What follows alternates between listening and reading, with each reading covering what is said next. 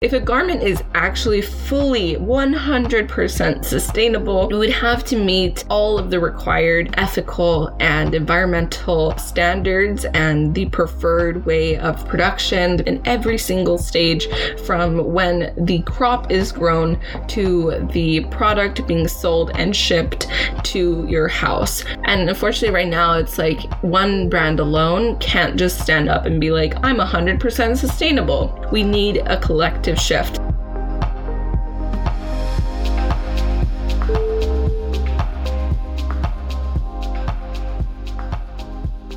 Hello everyone, I'm going to dig right into this episode. I think this one's going to be quite a long one by what I've prepared to talk about. In this episode, we're talking about what makes a garment actually sustainable, or what makes clothing actually sustainable. And because that question is very loaded, it is a very loaded question. There are so many moving parts involved in what makes a garment actually sustainable. So we're going to talk about every part of production that I can think of. Then we're also going to talk about preferred materials, and we're going to go through some material certifications to think about as well. So definitely grab a warm cup of coffee and maybe even a notebook and a pen. So with that, let's get right into it. So we're starting with production, and the first thing I want to talk about is human rights and providing a living wage. So over 60 million people work in the fashion industry today, and unfortunately, most of them are currently having their basic human rights stripped and violated as we speak. A lot of garment workers, if not most, work 14 to 16-hour days and get paid as little as 50 cents per hour. Most of them also work a minimum of 6 days a week, if not 7. So literally constantly working, get no days off, and also suffer an unspeakable amount of workers' rights violations while they're working. Some of these can be that there are no running water in their factories, doors and exits are bolted shut, and a lot of them, unfortunately, trigger warning, get either physically assaulted or raped during working hours. So as you can imagine, these are completely unethical and inexplicably horrible ways to work. And for clothing to be made ethically from a labor standpoint, and I just mean physical manual labor. I'm not talking about chemical pollution, which I will get into next. But just from a manual labor standpoint, make sure that you're partnering with suppliers that support a living wage, who have factory audits often, and partner with organizations like the Fair Wear Foundation, which is an independent nonprofit organization that works to improve conditions for workers in garment factories. So that's how you can make a garment sustainable from a workers' rights or a human rights standpoint. The next part I want to talk about is chemical usage. It is estimated that over 8,000 synthetic chemicals are used in the manufacturing process in fashion, many of which are carcinogenic and have hormone disruptors. These chemicals aren't hard to get into your system either. Most of them can be inhaled or even absorbed by touch. So every worker without gloves or a gas mask, which are most of them, run the risk of getting cancer or other harmful health issues. So here are some specific chemicals that are used to make fashion that you should be looking out for. The first one is azo dyes. By the way, I will link everything I'm talking about in the show notes of this episode. So what are azo dyes? These dyes are extremely toxic and are found to be carcinogenic, and governments like Australia have even considered banning certain kinds of them. The second one is formaldehyde and phosphates. So formaldehyde is a known respiratory and skin irritant that sometimes is used to make clothes wrinkle resistant. Phosphates are endocrine disruptors that have been used to make fashion that incorporates plastic, like shoes and gloves. So typically fabrics and materials that have waterproof coatings, are stain resistant, wrinkle resistant, or have any of those special features are typically made with chemicals and dyes that are either carcinogenic or with radioactive metals. So from a sustainable chemical usage, if you are dyeing your clothes, you want to go with suppliers who have fruit-based or vegetable-based dyes instead, which are non-toxic and safe to use on the skin. So the third part of production I want to talk about is water usage. So it is estimated that 70% of Asia's rivers and lakes are contaminated by the 2.5 billion gallons of wastewater produced by the continent's textile industry. And this isn't just China's problem. China produces 65% of the world's clothes and is the world's largest manufacturer and exporter of textiles. But the United States is one of the largest consumer of fashion, particularly fast fashion. And over 88% of Americans choose fast fashion over other alternatives. And on average, people tend to buy one piece of new clothing every single week. So when we think about the water waste that is caused in Asia and distant countries, and we think, wow, that's a really big problem they have. Well, not necessarily. It's a problem we have because although I'm not based in the United States, Canada is not that different. And North America is, in general, with Canada included, consumes the most fashion in the world. So we are just as responsible for the water waste situation all around the world. So from a water saving perspective, there are many aspects to consider. From the raw material side, there are irrigation processes that could either recycle or reuse the water that's being used on crops. And for this to really work, the crops would need to be grown without herbicides or pesticides, right? So the water isn't contaminated when it's being reused. So that's one thing. And there are many different technologies and many suppliers out there that do really awesome things in that sense. But there are also water-saving dyeing technologies. And what this does, it's by using the combination of oxidation and fixation steps, it's possible to shorten the dyeing process and realize substantial resource savings in water, wastewater, material waste, and even energy. Obviously, I'm not a pro in water waste management, but I will leave all of the information in the show notes, I promise. But two organizations that are making strides in this sector are Acromia and Genealogia. I don't know, I can't pronounce it. So the last and final step I'm going to be covering in the production standpoint from what could make a clothing actually sustainable is strategic partnerships. As you can probably gather at this point, is all of these steps from water waste management to chemical usage to human rights and providing a living wage, is every single one of these steps require partnerships. You require being engaged with suppliers, with organizations, and people who have the same values as you. And this is a really important step to making a garment actually sustainable. Because let's say you actually find a place that is doing water waste management and the irrigation systems that I was talking about. But if you can't establish a good trust system, or you don't know if they actually are just saying that or if they're actually doing it, then how are you going to set up an accountability system to make sure that you're actually reaching those water saving goals, right?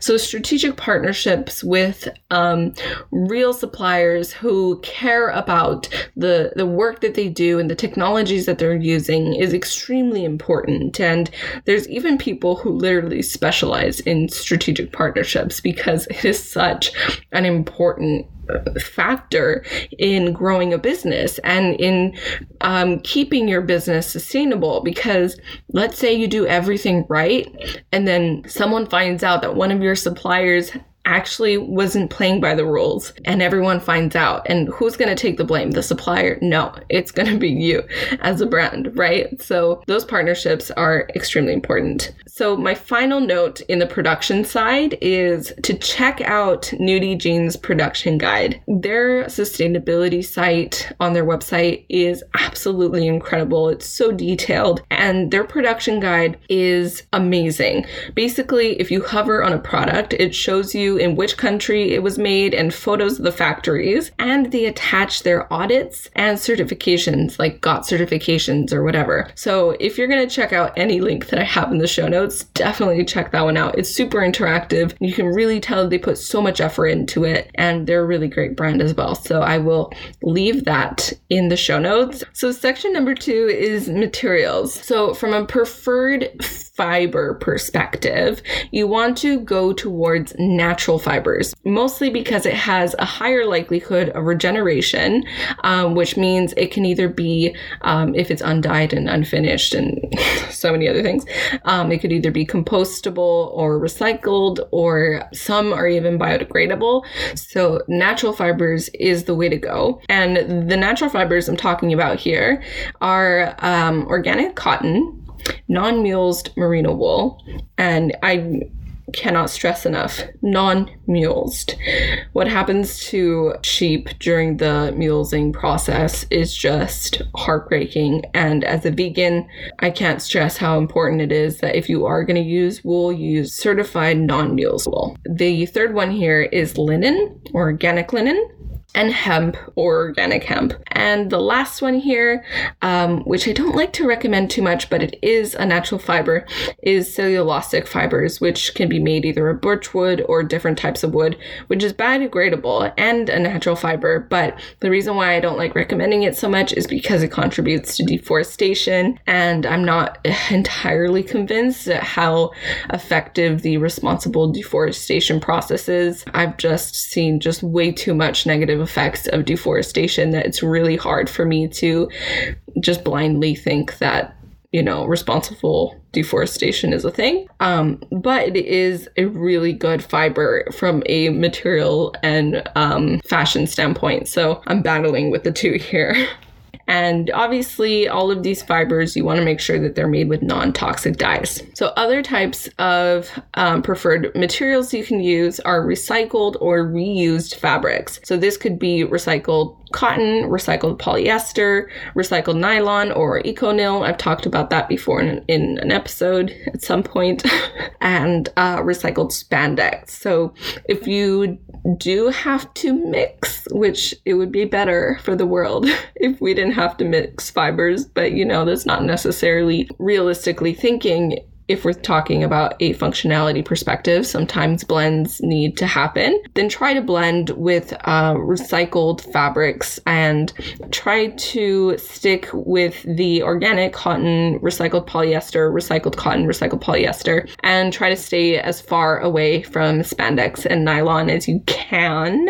And if you do need to go for nylon or spandex, then try to go for better alternatives like eco-nil or recycled spandex. All right. So that covers it for the preferred materials section.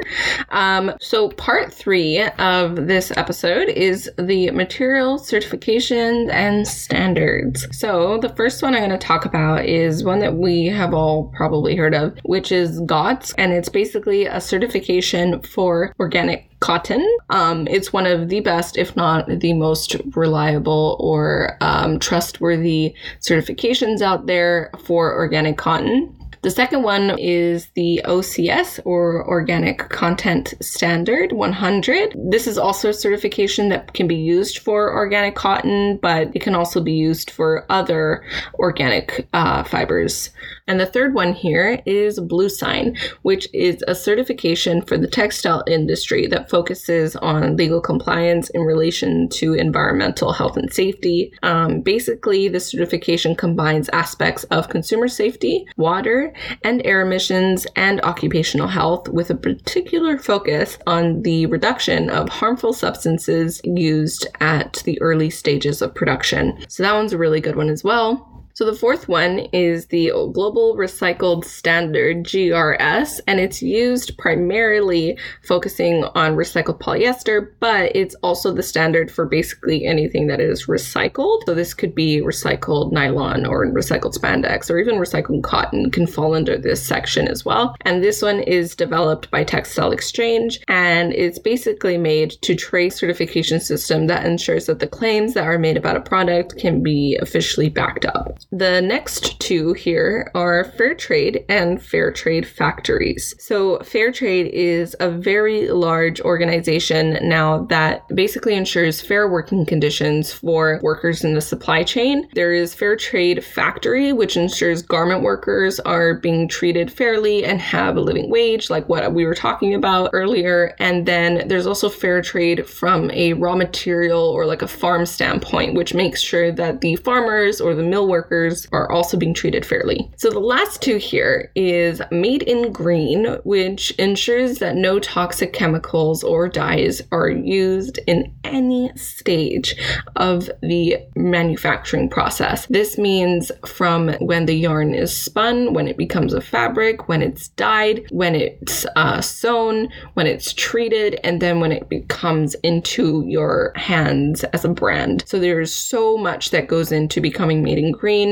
These is by Oeki-Tex, and Oeki-Tex also have different standards. One of the most common one is Oeki-Tex Standard 100, and that one I believe only checks for harmful chemicals in the dyeing process. But if you want to make sure that there is no illegal or harsh chemical usage in all stage of production, then the made in green certification is what you want to look for. And this last certification isn't a material certification, but it's definitely a certification that I recommend a lot of brands to go towards, and that is B Corp certified.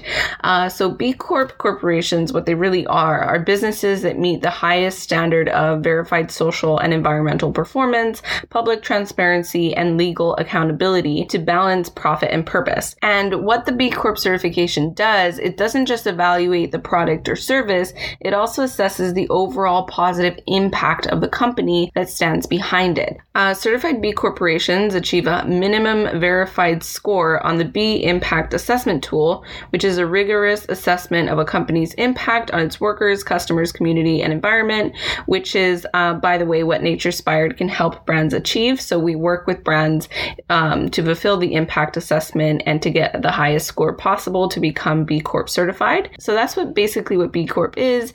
And although it's not a material certification, I definitely think it's one of the most important ones out there for a brand level, like one that you can get yourself. All the other certifications are really great to look for in suppliers or partnerships that you want to engage with. But this one is one that you can get for your brand specifically. So that concludes this episode, but I really wanted to go into this much detail because to make a garment actually sustainable is more than just saying it's sustainable, which goes back to my previous episode where I was talking about the validity of the word sustainability and how it's used. So if a garment is actually fully 100% sustainable, it would have to meet all of the required ethical and environmental standards and the preferred way of production in every single stage from when the crop is grown to the product being sold and shipped to your house. So unfortunately, at the moment, there is no garment out there, I don't think. And if I'm wrong, please send it to me. I would love to see that. But from my knowledge, there isn't a garment that is 100% sustainable. And unfortunately, right now, it's like one brand alone can't just stand up and be like, I'm 100% sustainable. Like I said, one of the main parts of production that helps with every single other part is strategic partnerships. We need a collective shift. Like I've said a billion times, I feel like you're so tired of listening to me say we need a collective shift. But we need many brands. We need all brands to stand up and say, hey, I want to change my business. You need to be on board for their suppliers. It shouldn't just be a competition on price. It should be a competition of who's making it better and how you can improve the environment while you're doing it. So yeah, so that's what concludes this episode. I really hope you found it useful and gained some insight on what could make a garment or what could make clothing actually sustainable from the very beginning to the very end. I didn't even get to talk about shipping and order fulfillment. You know, like that's another part that could contribute to the sustainability of a garment. But anyways, I'm going to stop rambling here. I hope you have a wonderful rest of your day. And if you have any questions about this episode or want more resources or would like me to amplify on one of the billion topics that I talked about today, then definitely shoot me an email. It's chris@naturespire.com. And while you're at it, please follow us on Instagram @naturespired for thought-provoking content that makes you want to take action. I will leave it right here, and I will see you guys next week.